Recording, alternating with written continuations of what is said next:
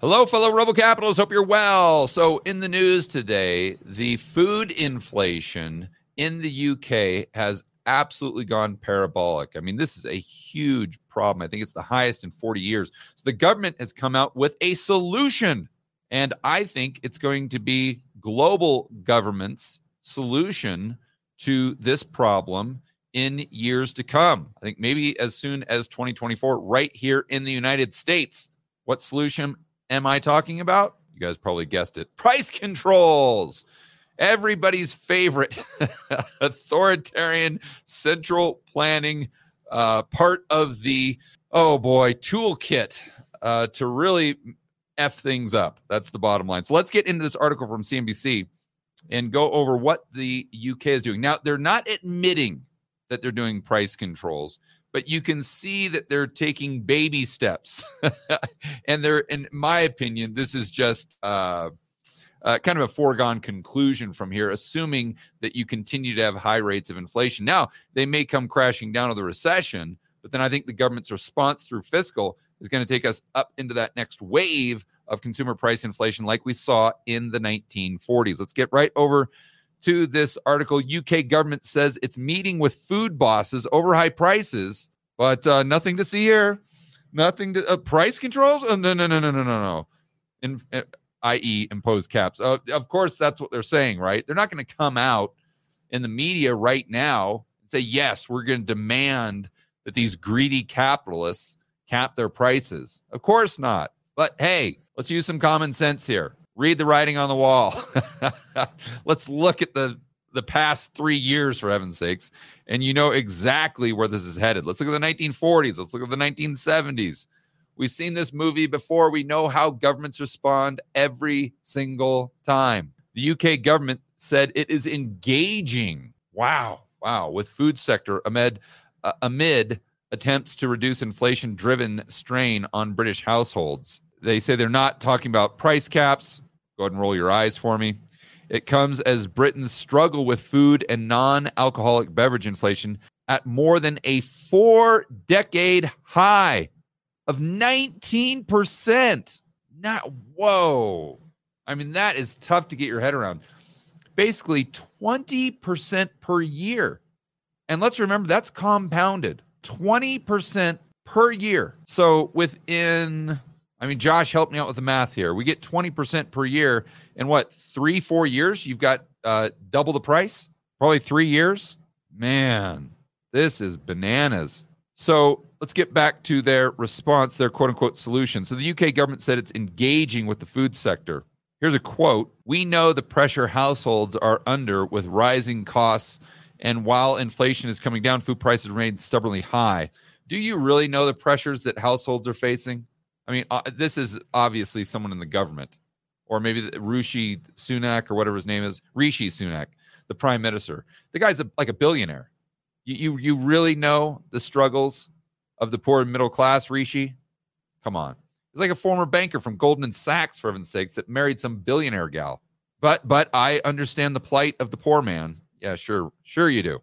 So they say that's why the prime minister and chancellor have been meeting with food sector to see what more can be done. This is how I almost can guarantee that they're going to do price controls if this continues.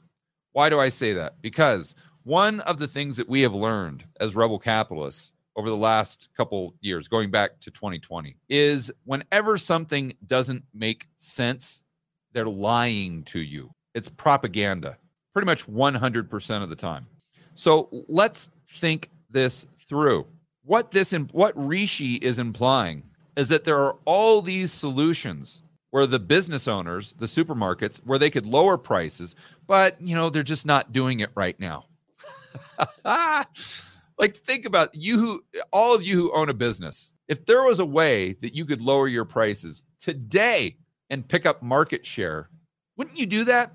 And again, I'm getting mixed signals from the government here, because on one hand, they're telling me that the reason prices are so high is because of all these greedy capitalists. But on the other hand, if you think about it, if they were greedy capitalists, they would be lowering their prices if they could to pick up market share and create a monopoly and put all of their competitors out of business. That's how the market works. Business owners are always trying to lower prices. Always. Why? And I'm not saying there could be certain scenarios, right, that you can point out. But I'm saying overall, of course, because they're trying to pick up market share and they're trying to put their competitors out of business. So to think that the government can come in and just point out something that the businesses haven't already thought of. And I mean, how offensive to these business owners that the government comes in and says, oh, you know what, you idiot grocery store owner, we know that you've been doing this for the last 50 years, but we're going to show you something that you just haven't thought of. Like for you business owners that are on this live stream or watching this, let's say you own a construction company, or let's say you own a gas station or XYZ small business, mid-sized business. The government comes in and tells you that or implies that they know your business better than you do. No, I don't think so. Go ahead and F you, and F you is what you're going to tell those three people that come in from the government, as Ronald Reagan says, saying that we're here to help. And that's why I believe, I'm almost 100% certain that this is just pure propaganda and that this is actually their true intention. Again, the reason I'm saying that is because when we go back to 2020, pretty much every single thing they have said, the authoritarians, the central planners, that doesn't make sense, turns out to be lies and propaganda.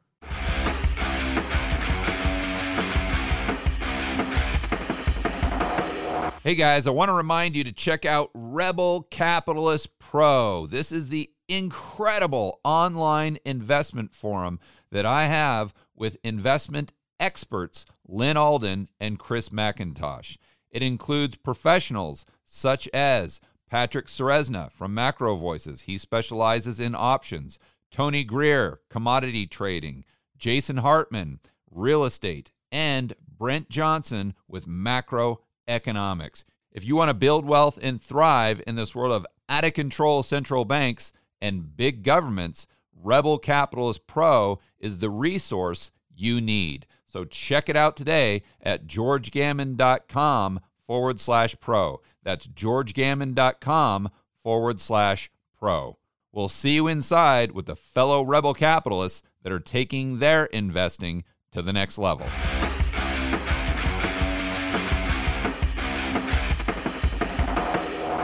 Asked in an interview with the BBC on the possibility of supermarket price cap on basic foods, i.e. price controls, British Health Secretary Steve Barclay said the government wanted... See, they're not outright...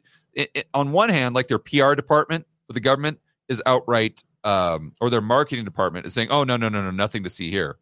But then the individual people aren't really saying that.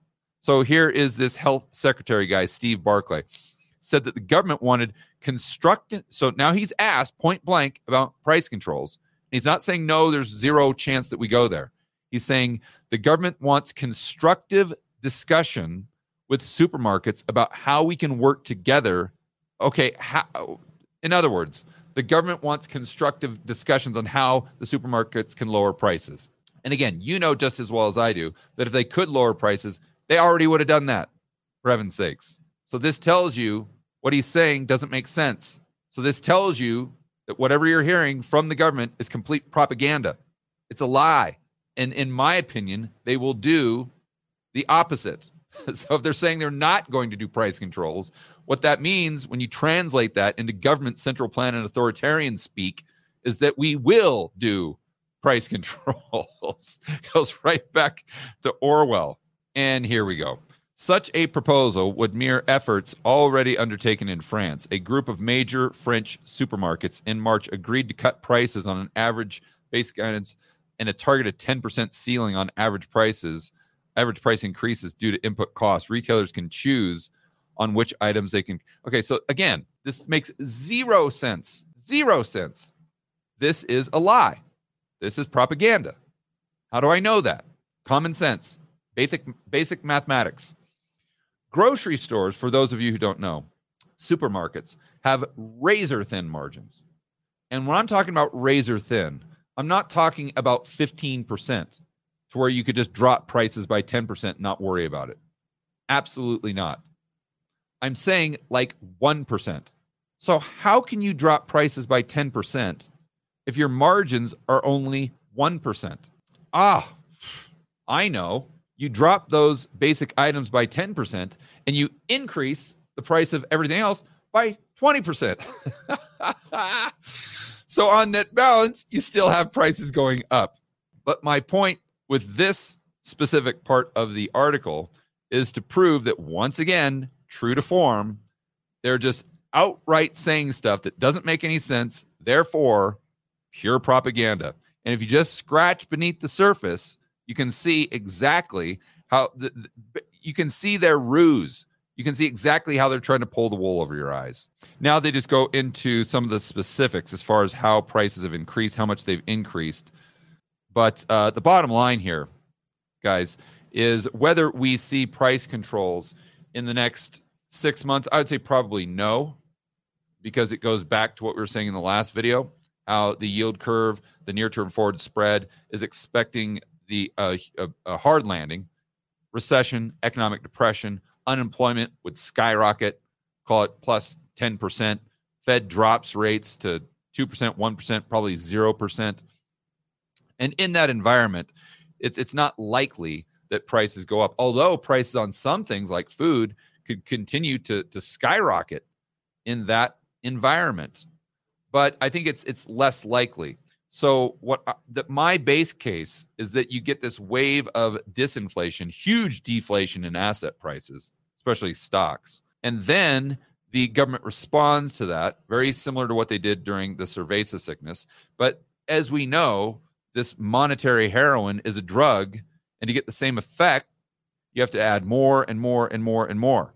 It has diminishing returns. Therefore, if we got $5 trillion in CARES Act, PPP, stimmies, blah, blah, blah, last time, my guess is this time you get 7, you get 10.